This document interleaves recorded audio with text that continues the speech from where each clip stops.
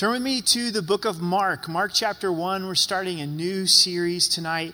Mark chapter 1, verse 1. As you find the Gospel of Mark, let's stand together and let's pray and prepare our hearts to be in God's Word. Mark chapter 1.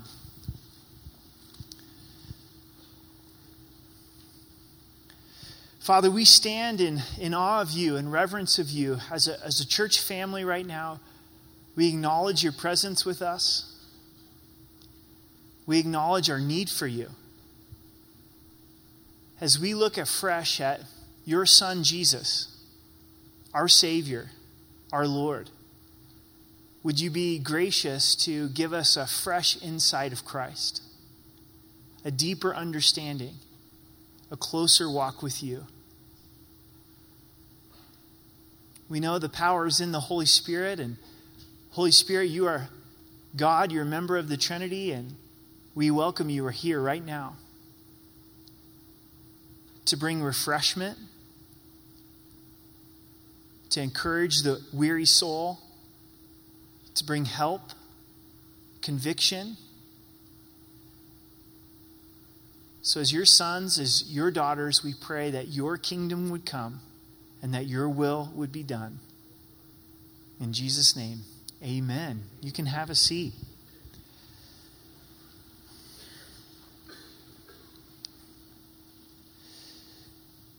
This week, we had an opportunity to go to a staff retreat. It was a really blessed time, and our theme was revive, kind of piggybacking off of the end of Habakkuk, that God would revive us in his work. And I won't mention the retreat center that we were at, but I noticed that there was nothing of Christ there. There was not one Bible verse on the wall. There was no mention of Jesus. There was no understanding of who he is. I read their little brochure, and I know a little bit of the history of the retreat center, and it was donated to a church in town in about 1940, but has left its roots. It's left its heritage in the Lord and in Christ. Their mission statement was understanding the transcendency of nature. That was their mission statement.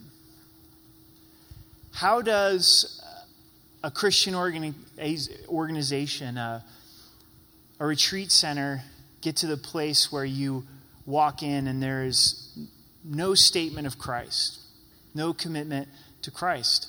I think it happens easier than we might understand. And it can happen in our lives as well. Think about when you first got saved. You first came to the understanding of who Jesus is. How important was Christ to you? How important was Christ to me? And over time, our tendency will be to drift from an awe of Christ. And maybe when you heard me announce that we were going through the Gospel of Mark, you went, oh, another gospel. I've been through the Gospel of Mark. I know the Gospel of Mark. I can tell you these stories in my sleep.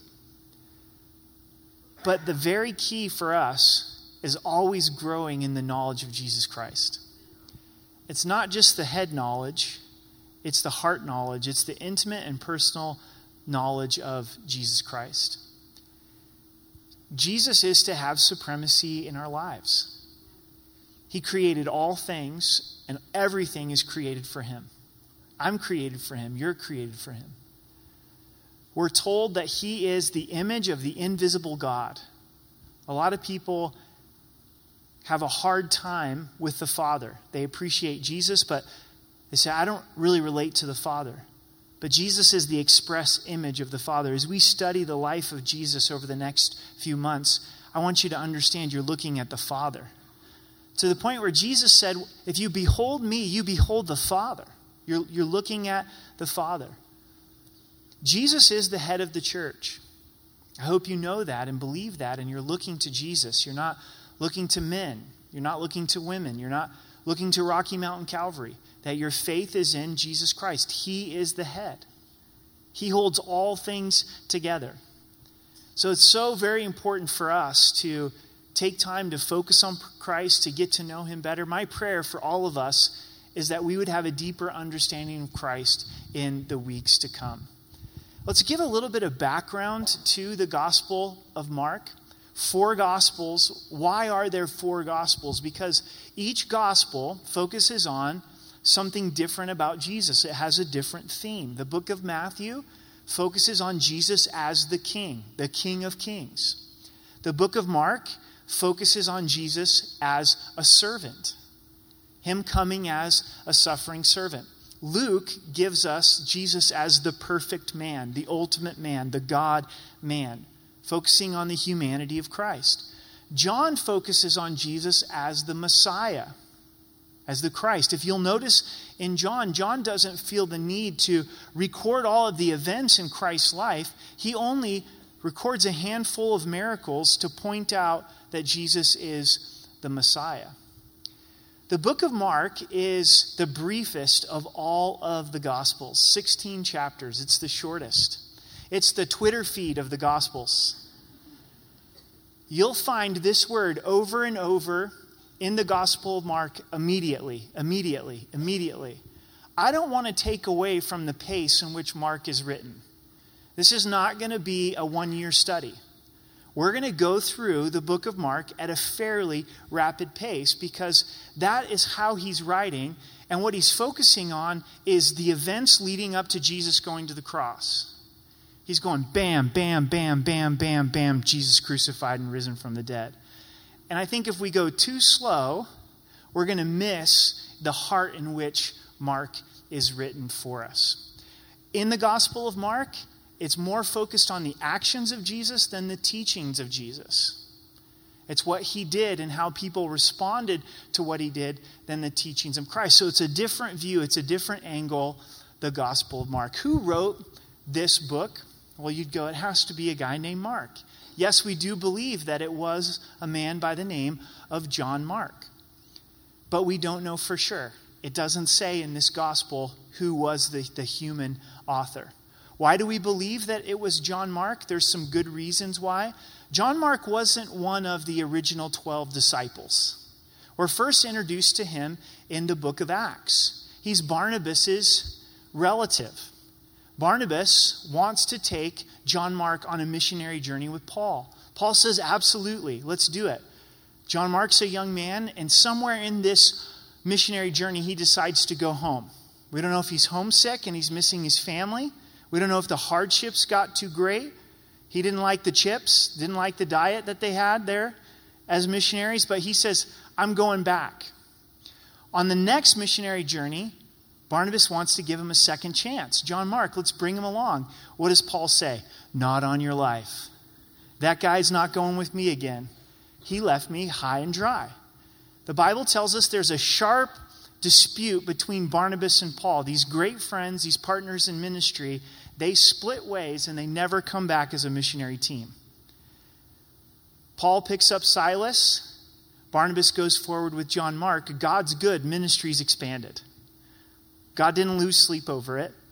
But that's where we're introduced to John Mark. What I think's amazing about this is the fact that it would have been really easy for John to stop serving the Lord, John Mark, wouldn't it? He's like, well, the Apostle Paul wrote me off, so I think that's about it for me. And failure is really hard to deal with, isn't it? It's hard in my life. It's hard in your life. And I've really had a great appreciation for John Mark because he continued to serve the Lord. At the end of Paul's life, Paul says, would you send John Mark to me?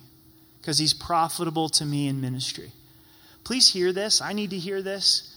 Don't let failure define your life. We're all going to fail. And it's so hard in the midst of that failure, when we do things that we never thought we'd do, say things we never thought we'd say, give up in areas that we never thought we would give up in, is to remember that God's love's unconditional, that he uses the weak and the foolish things that confound the wise. Get back up, keep following the Lord.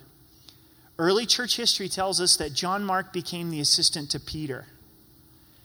He heard these things from Peter, and he wrote them down, and we get the Gospel of Mark. This is Peter's account of the eyewitness of Jesus Christ, which makes sense with the flavor of the gospel.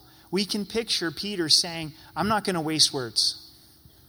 Peter's a man of action. So he's like, here it is. Bam, bam, bam, bam. I'm going to give it to you. You better stay awake. This is a gospel of grace because it's given to us by John Mark.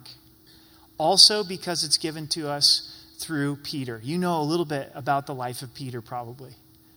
Really struggled as a disciple. Denied the Lord. God forgave him, restored him. And he continued on with the Lord as well. Maybe that's exactly what you need to hear tonight. That's why God brought you to this service this evening, because you failed. I've failed. And we've saying we got to press on. We got to keep going, keep walking with the Lord, because God will pick you up and he'll use you just like he did with John Mark and just like he did with Peter. Who's the first reader of this gospel? I think that's important to really understand a book of the Bible. As again, early church history believed that John Mark wrote this while he was in Rome to the Church of Rome, to Gentile believers, which makes sense. He's writing to Gentiles. He's not writing to Jews. The internal evidence points to that as well because he's explaining Jewish customs in this letter. So if he's writing to Jews, why would he explain Jewish customs? So we don't know for sure, but we believe them to be the first recipients of this letter. So let's begin. We're going to cover the first 20 verses tonight. Verse 1, the beginning of the gospel of Jesus Christ, the Son of God. It says, I'm going to start at the beginning. This is the beginning of the gospel. Gospel is good news. May we never forget that. Sometimes we're approaching people with Jesus, and the look on our face is that we're approaching them with bad news. This is good news. God loves you. He sent his son to die on the cross for your sins. He's describing the beginning of the gospel, the Son of God. He gives us the theme of the book in verse 1. This is going to be confirmed over and over through this gospel that Jesus, in fact, is the Son of God. It's confirmed by the Father, most importantly, in our text tonight. You'd think maybe that the beginning of the gospel would start at the birth of Jesus Christ in Bethlehem, but that's not the case. Verse 2, as it is written in the prophets. The gospel is in the Old Testament. That God would send his son. It's foreshadowed. It's told specifically in the Old Testament. The gospel was not God's last-ditch attempt to try to save humanity. Oh, I can't believe Adam and Eve sinned. If we would have known that they would have sinned, we wouldn't have created those knuckleheads. God knew when he created Adam and Eve, gave them a choice to eat of the tree of the knowledge of good and evil, what they would do. God says that it was determined before the foundations of the world that Christ would be slain. It's always been in the heart of God to send his son.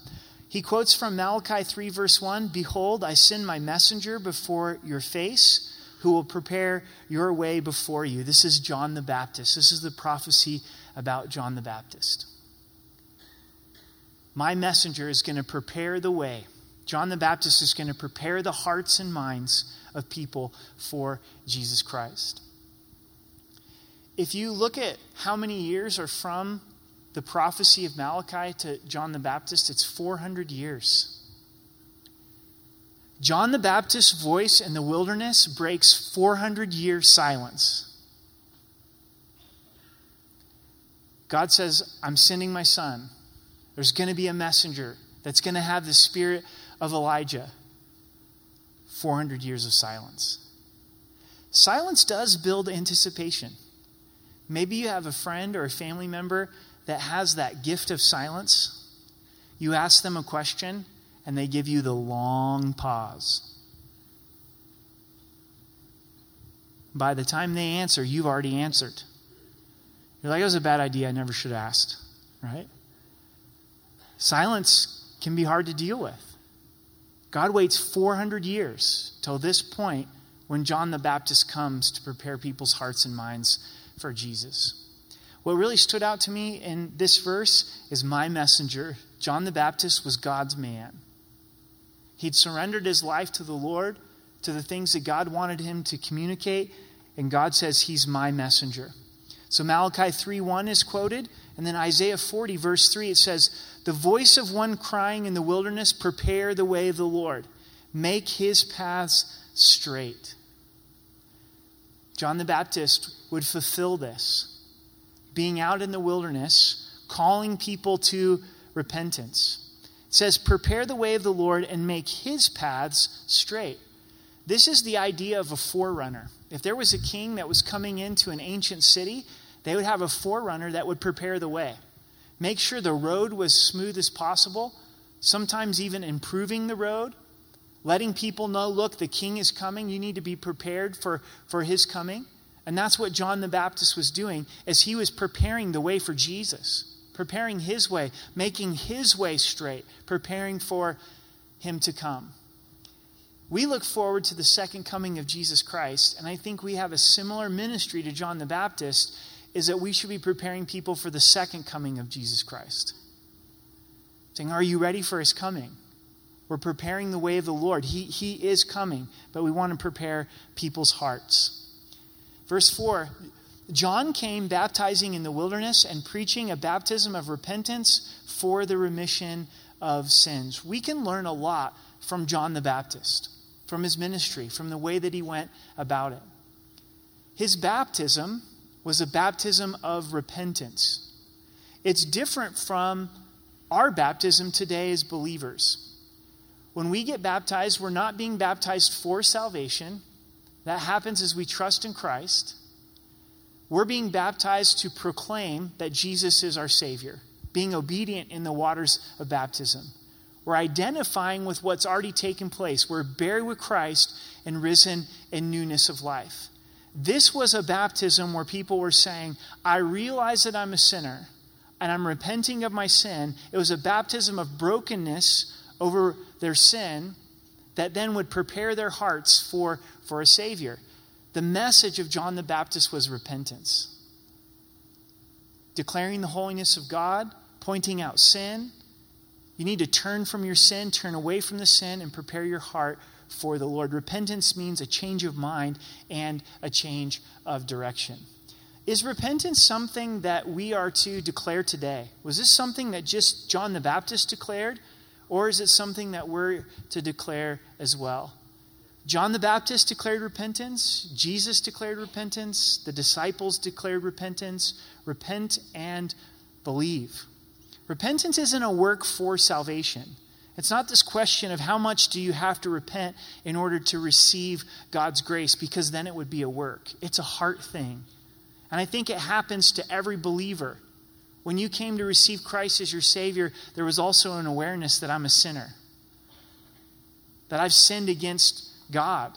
I've wronged him. And there's the weight of that sin, but then there's the overwhelming reality of God's love, that he died for my sin. And he's forgiving me of my sin. If we don't realize that we're a sinner, then what are we getting saved from? Are we joining the country club, or did we sign up for Villa Sports or the YMCA, or like what's the deal here? Well, I don't get this. We have to understand that we've sinned against God, that we're repenting and receiving the grace of the Lord. So John's message was repentance. Then all of the land of Judah and those from Jerusalem went out to him and were all baptized by him in the Jordan River, confessing their sins. This is John's impact. It gives us how wide of a move of God this was. Judah is southern Israel. Sea of Galilee is northern Israel. People were coming from all over Israel out into the wilderness to be baptized. This makes no sense, does it? Who goes out in the wilderness? This is not Colorado wilderness. This is not Rocky Mountain National Park. This is, you might die out there.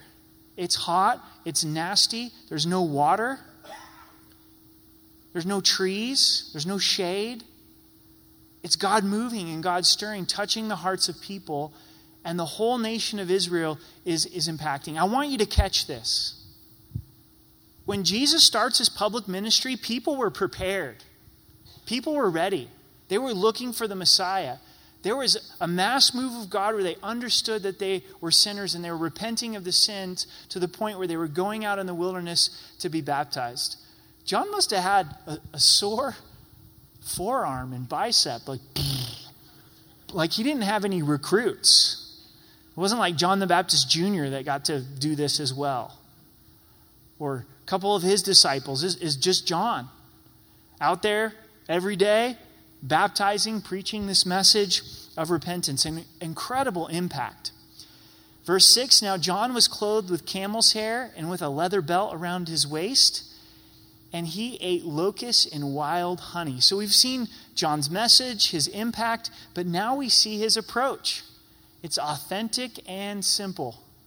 Homeboy was eating organic before it was cool. I'm just out here enjoying the honey, eating the grasshoppers, being who God's made me to be. Got this crazy leather going on, this big beard, my long hair, but it's who he was. And he keeps it simple, and he stays true to who God made him to be. God has made you you, and you're going to be the best at being you. Amen?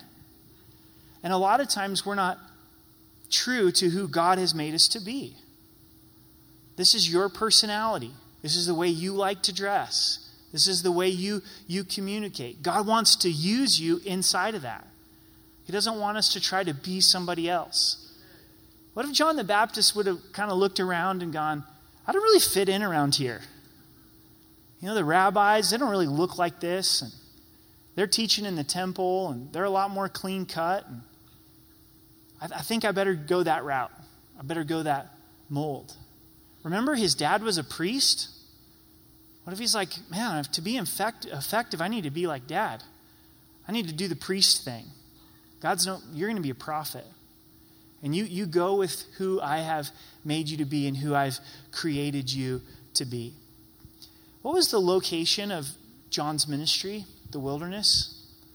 There's a lot of strategies on where churches should be located. There's a lot of strategies for church planters. It's kind of like buying a house. They usually say location, location, location. If you don't have a good location, you have no chance of being able to reach people. I don't think there's anything necessarily wrong with strategies or with using logic. But more important than strategies and logic is relying upon God and trusting upon God. And maybe God wants to do something in the wilderness. Maybe he wants to bring people out to some place they would never go to hear the message of God. God's not in a box. God's not in a strategy. We have to be dependent upon the Lord. I think the most important thing about John is his attitude towards Christ. And he preached saying, there comes one after me who's mightier than I, whose sandal strap I'm not worthy to stoop down and loose. This is John's attitude. He understood the supremacy of Christ.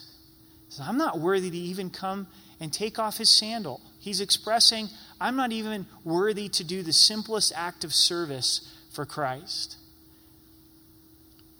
That's the attitude God wants us to have. I understand who you are, Jesus, and I'm not even worthy to take out the trash in your name, to do the simplest thing for you. In verse 8, I indeed baptize you with water, but he will baptize you with the Holy Spirit. This has got to make people think. They're getting dunked, they're getting baptized out here in the wilderness in the Jordan River. John's telling them, look, I'm immersing you in water, but Jesus is going to immerse you into the Holy Spirit. The saving relationship with Jesus Christ brings us into the Holy Spirit. This is a picture of the Spirit-filled life, where we're immersed in the Spirit. We're completely dunked in the Spirit of God. In verse 9, it came to pass in those days that Jesus came from Nazareth of Galilee and was baptized by John in the Jordan. What does Mark leave out? What does Peter not emphasize? The virgin birth? Jesus at the temple as a 12-year-old? We get Jesus as a man in the Gospel of Mark. Not that the others aren't important, but Mark is not focusing on those things. Jesus is already in Nazareth, which is just a brief distance from the Sea of Galilee. He's hanging out in the northern region, and he comes all the way down to the southern region, down by the city of Jericho. Jesus did not get baptized by the Sea of Galilee or the Jordan River in that section of Israel. If you go on an Israel tour, most all of the baptisms happen right off of the Sea of Galilee and the Jordan River. That's cool. It's just not where Jesus got baptized. Not that God really matters. It matters to the Lord. You can even get baptized in Colorado. Isn't God good, right? But he wasn't baptized up there. He was baptized in the wilderness where John the Baptist was doing his ministry. He makes the journey down to where John was. And immediately, notice that word. Coming up from the water, he saw the heavens parting and the Spirit descending upon him like a dove. Then a voice came from heaven, "You are my beloved Son, in whom I'm well pleased." Why was Jesus baptized? Was it that he was a sinner? Was he repenting of sin? Was he trusting the gospel? Absolutely not. That's the wrong understanding. Jesus never sinned. He wasn't being baptized to repent of sin.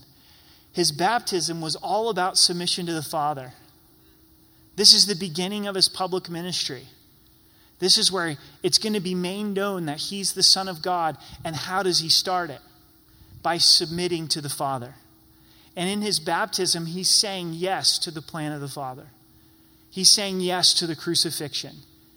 He's saying yes to this road of suffering that the Father has for him. Also, he's identifying with us. Again, not that he's ever sinned, but he's going to ask us to be baptized, and he's never going to ask us to do something that he hasn't already done. So maybe you're wrestling with, hey, should I get baptized or not? You should. If you know Christ as your Savior, you should.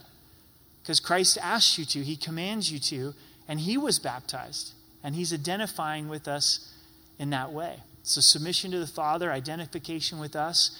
The baptism of Christ is recorded in all 4 of the Gospels. It shows us the priority of it. We also see the mystery of the Trinity here, don't we? The Son is submitting to the Father. The Spirit comes down like a dove. Maybe you've seen the symbol of a dove in Christian circles. And you're like, what does that represent? It represents the Holy Spirit. So the Spirit's empowering the Son.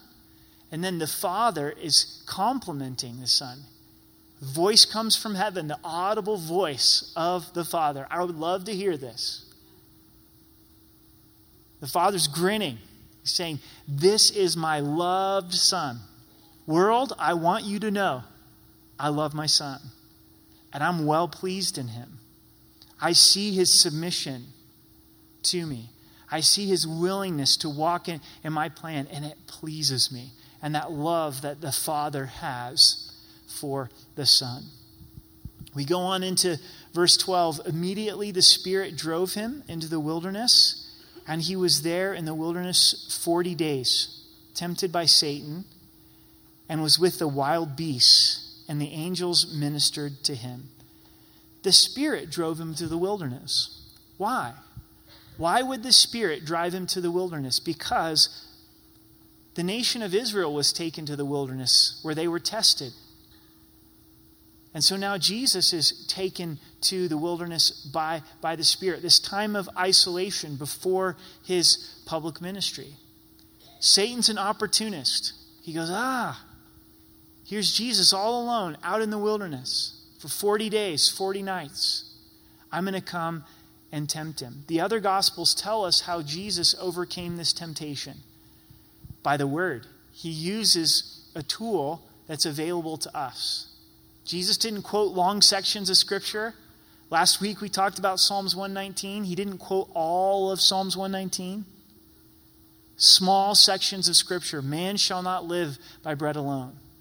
Things that we can do. What's really interesting is every verse that Jesus quoted came from Deuteronomy, which was given to the children of Israel while they were in the wilderness. He was meditating on that section of Scripture. I'm in the wilderness. Israel is in the wilderness. I'm meditating upon this section of Scripture, and then he's using it in that hour, in that moment of temptation. Hear this. This is so important. Jesus was tempted in all ways like us, yet without sin. He's a merciful high priest that has compassion upon us in our temptation so that we can come to him, to his throne room of grace in the midst of temptation. We get to quote the word of God from our hearts, just like Jesus did, but also then to run to Jesus going, Jesus, I know that you know what it feels like to be tempted. Yet you didn't give in to the sin and the temptation. So I'm asking you for help. I'm asking you for strength. If we would remember that in the moment of temptation, if I would remember that in the moment of temptation, isn't that encouraging? Jesus understands wilderness experiences, church. We talked about in Habakkuk rejoicing no matter what the circumstance is. Do you feel all alone? Do you feel isolated? Do you feel attacked by the enemy? Jesus knows exactly what that's like.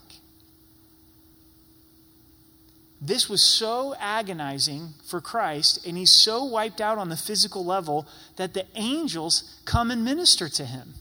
This shows us Jesus, the servant of God, Jesus, the Son of God, Jesus in his humanity. Could you imagine being one of those angels?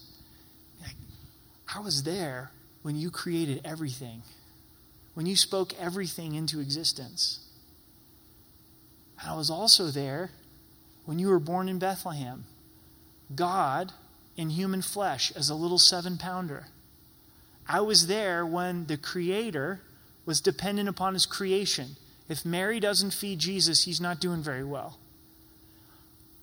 Watching this all unfold, watching Jesus be baptized, this high point in Christ's life, hearing the voice of the Father, this is my boy. Then going out into the wilderness and being tempted, and then the angel comes and ministers to him and strengthens him. I don't know if you found this to be true, but a lot of times the best experiences spiritually are then followed by the greatest attack, aren't they? We submit to the Father. We get to that place we're saying, Jesus, I want you to have control of my life.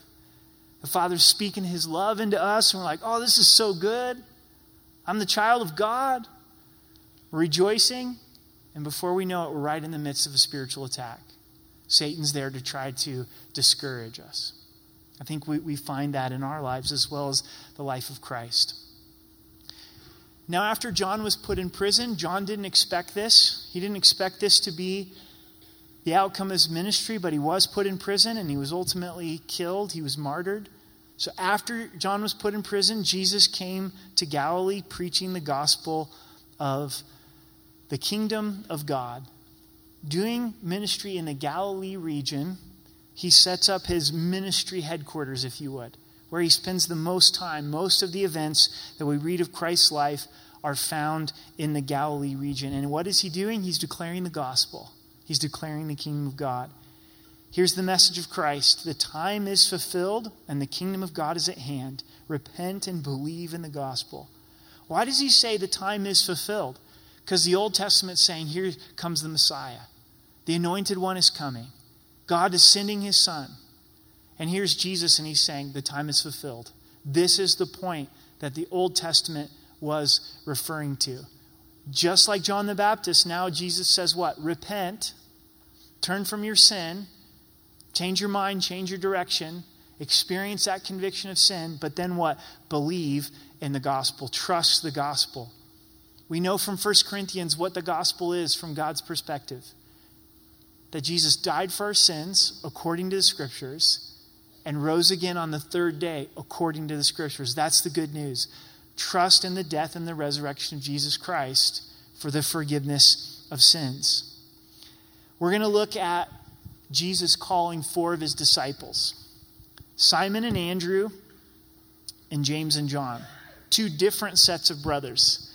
And as he walked by the Sea of Galilee, he saw Simon and Andrew, his brother, casting a net into the sea, for they were fishermen. Yeah. Yeah. Amen.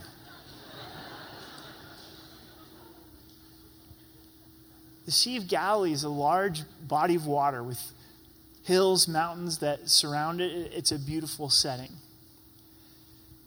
Peter is known as Simon. God's the one that gives him the name Peter.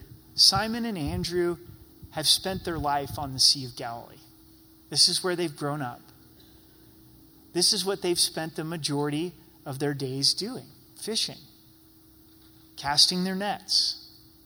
But today is different. Then Jesus said to them, "Follow me, and I will make you become fishers of men."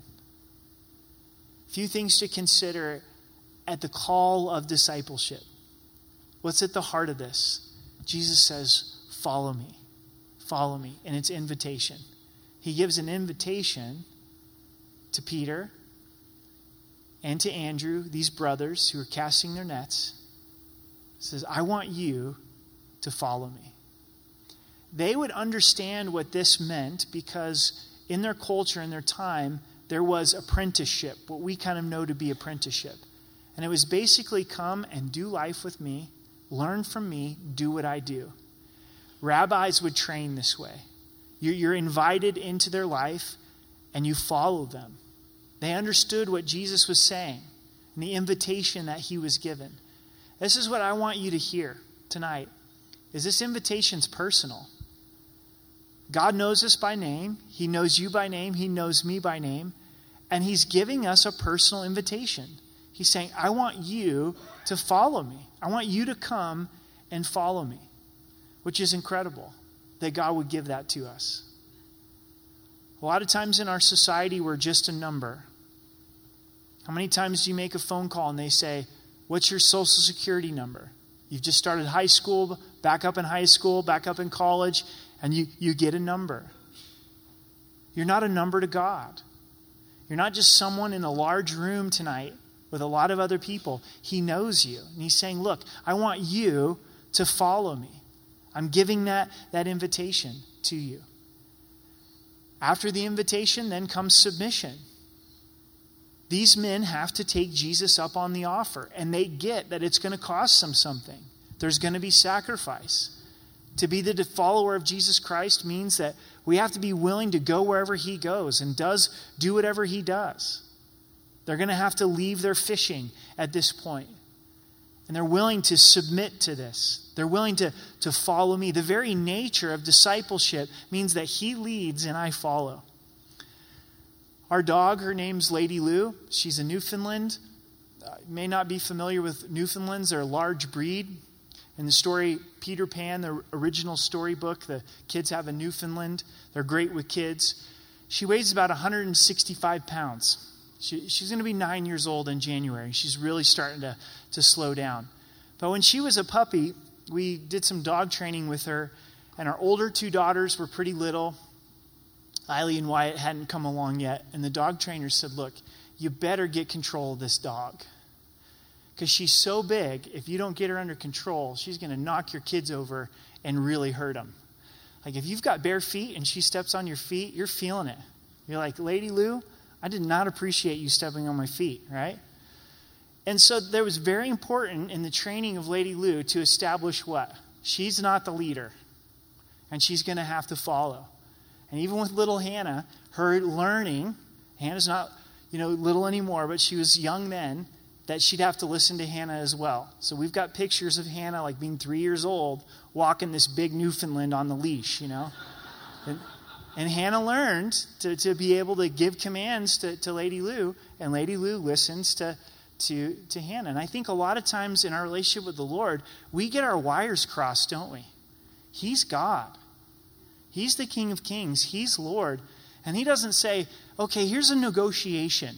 I'm concerned about your feelings, and you've got a great point of view, and sometimes I'm going to do what you want. Like, this is one way. You either follow or you don't. You either submit to my authority or you don't. You either surrender to me or you don't. This is a call and a response that Jesus gives to us every day. I wrestle with whether I'm going to submit to the Lord every day. And the joy is found in surrendering. Yes, Lord, I'm going to follow you. Think about the incredible knowledge that these men have of Jesus that others don't because they were willing to follow, because they were willing to risk. It's always worth it, wherever Jesus wants to take us. But we have to be willing to follow. We have to be willing to walk in submission to the Lord. But it goes on and it says, I will make you become fishers of men. It's transformation. If we follow Jesus Christ, he'll transform us and he'll change us. That's what I love about the disciples. They weren't perfect men. They had weaknesses, selfishness, sin. But we see as they spent time with Jesus, their lives were transformed. And Jesus made them into something that they weren't prior. That's encouraging to us. The group that Jesus chose to be his 12 disciples is not who we would choose. The rabbis weren't going to the Sea of Galilee and getting fishermen to be the next teachers in the synagogues. They would go to their seminaries.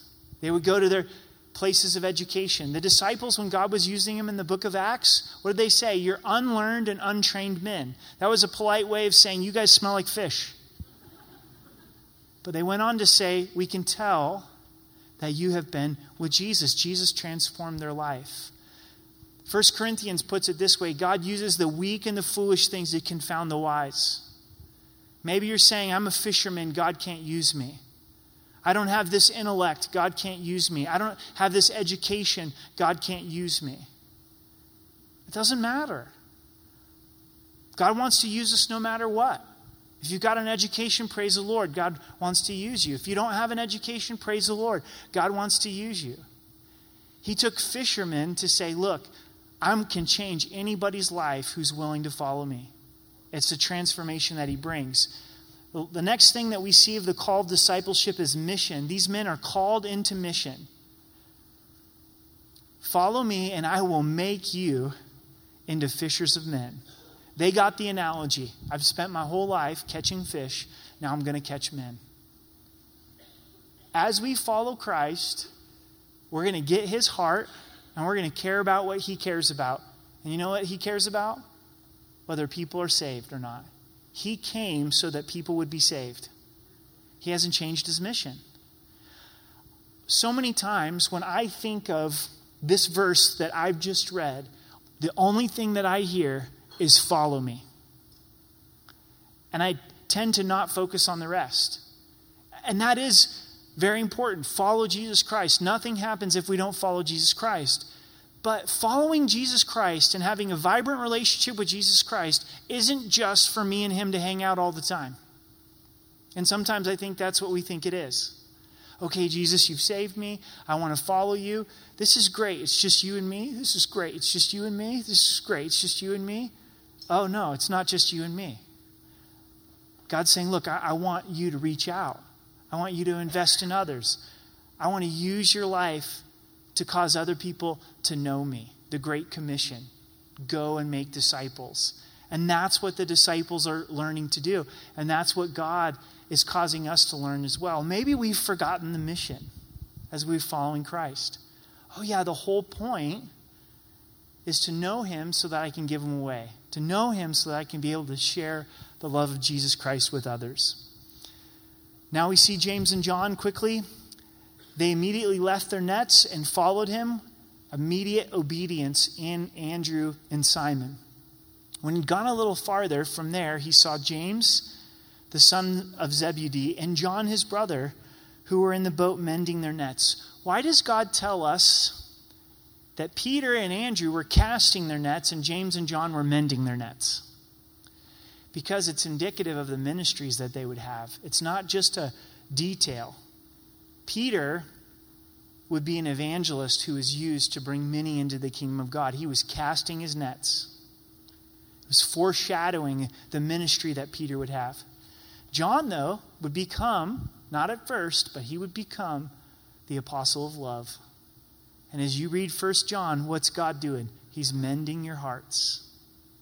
Mending your hearts. John would be used by the Lord to mend people's souls. They're mending their nets, verse 20, and immediately he called them, and they left their father Zebedee in the boat with the hired servants and went after him. James and John come from a fairly wealthy family, wealthy enough to have servants. At the trial of Christ, John's family was known to the point where John was able to get into the trial. So he had a pretty well-known family, a pretty wealthy family. And what do? Both these brothers together, they leave the family business, they leave the wealth, and they start following Jesus Christ. They're up for the adventure that God would call them on. I love it when God calls families and families respond at the same time. My parents have got a really cool testimony. They both grew up in unsaved families, living in Arizona pretty early in their marriage. They grew up in the Northwest. They would get together and play cards with some of their neighbors. And these neighbors were a little bit older. They'd play pinochle. And these neighbors invited them to go to a Bible study at the Catholic Church that was in the middle of the week. This was perfect for my parents because my mom grew up devout Catholic. My dad became a Catholic to marry my mom, right? This Bible study was born-again believers that were reaching out inside of the Catholic Church.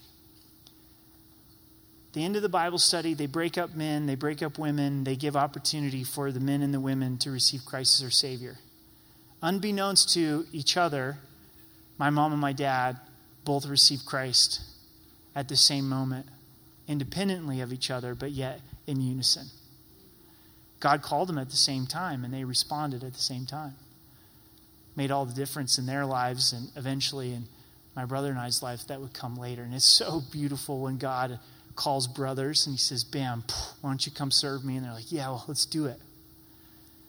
James and John had that biological bond. Now they have that bond in Jesus Christ. I love it when married couples hear that call of God. They're like, yeah, let's go serve Jesus. Bam, they do it together. Whole families. We've got Philip in the book of Acts. He's got 4 daughters, and it says all 4 of them prophesied. I think that's God's heart to call families. It's just whether or not the whole family will respond in that way. So as we close tonight, hear the words of Jesus, the words of Christ, follow me and respond. Follow me. I want to give out a little bit of a challenge to some of you youth that are right over here, high schoolers. Can I get your guys' attention? I see you. I'm glad you guys are in here. Just because you've been in church your whole life doesn't mean you're following Christ. And I know you guys are having a great conversation over there, and I hope you're enjoying it, but I hope you'd hear this. Jesus is calling you tonight to follow him. And that's different than going to church. And it's different than growing up in a Christian family. It's you standing up and saying, I hear Jesus. And I hear what he has for me. And I want to follow him. Maybe you've been coming to church as an adult for years and years and years. And to some level you enjoy it. Or maybe you despise it. But you have never decided to follow Jesus Christ. This is way more than coming to church. This is hearing the voice of Jesus. He knows me. He loves me. He created me. He has every right to all of my life. I'm going to follow him. Maybe you've never been to church. And you came tonight and you're like, what in the world did I get myself into? The music was pretty cool, but this guy just won't shut up. He just won't stop talking. Jesus loves you. He died for you. You need to turn from your sins, believe the gospel, receive that forgiveness of sin, and make that choice to follow Jesus Christ. I don't follow Jesus perfectly.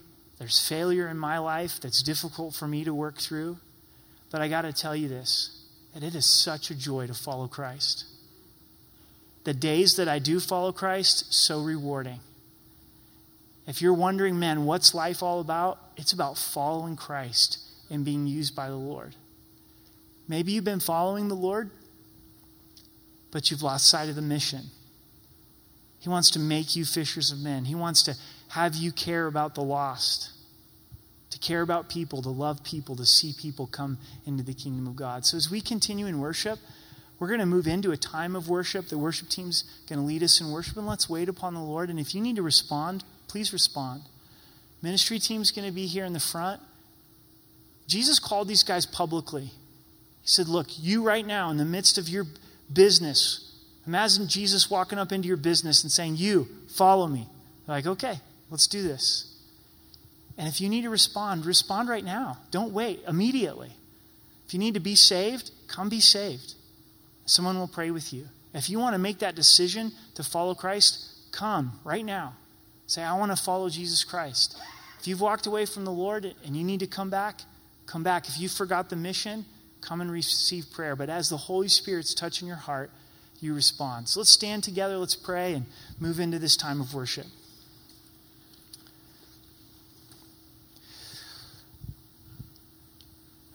Jesus, thank you that you love us. Thank you that you died for us and you rose again and that you call us to follow you. Thank you for reminding us of this call. And as we spend time in worship, may there be freedom in worship. May you continue to speak to us. And may we respond to you in the ways that you're challenging us. In Jesus' name, amen.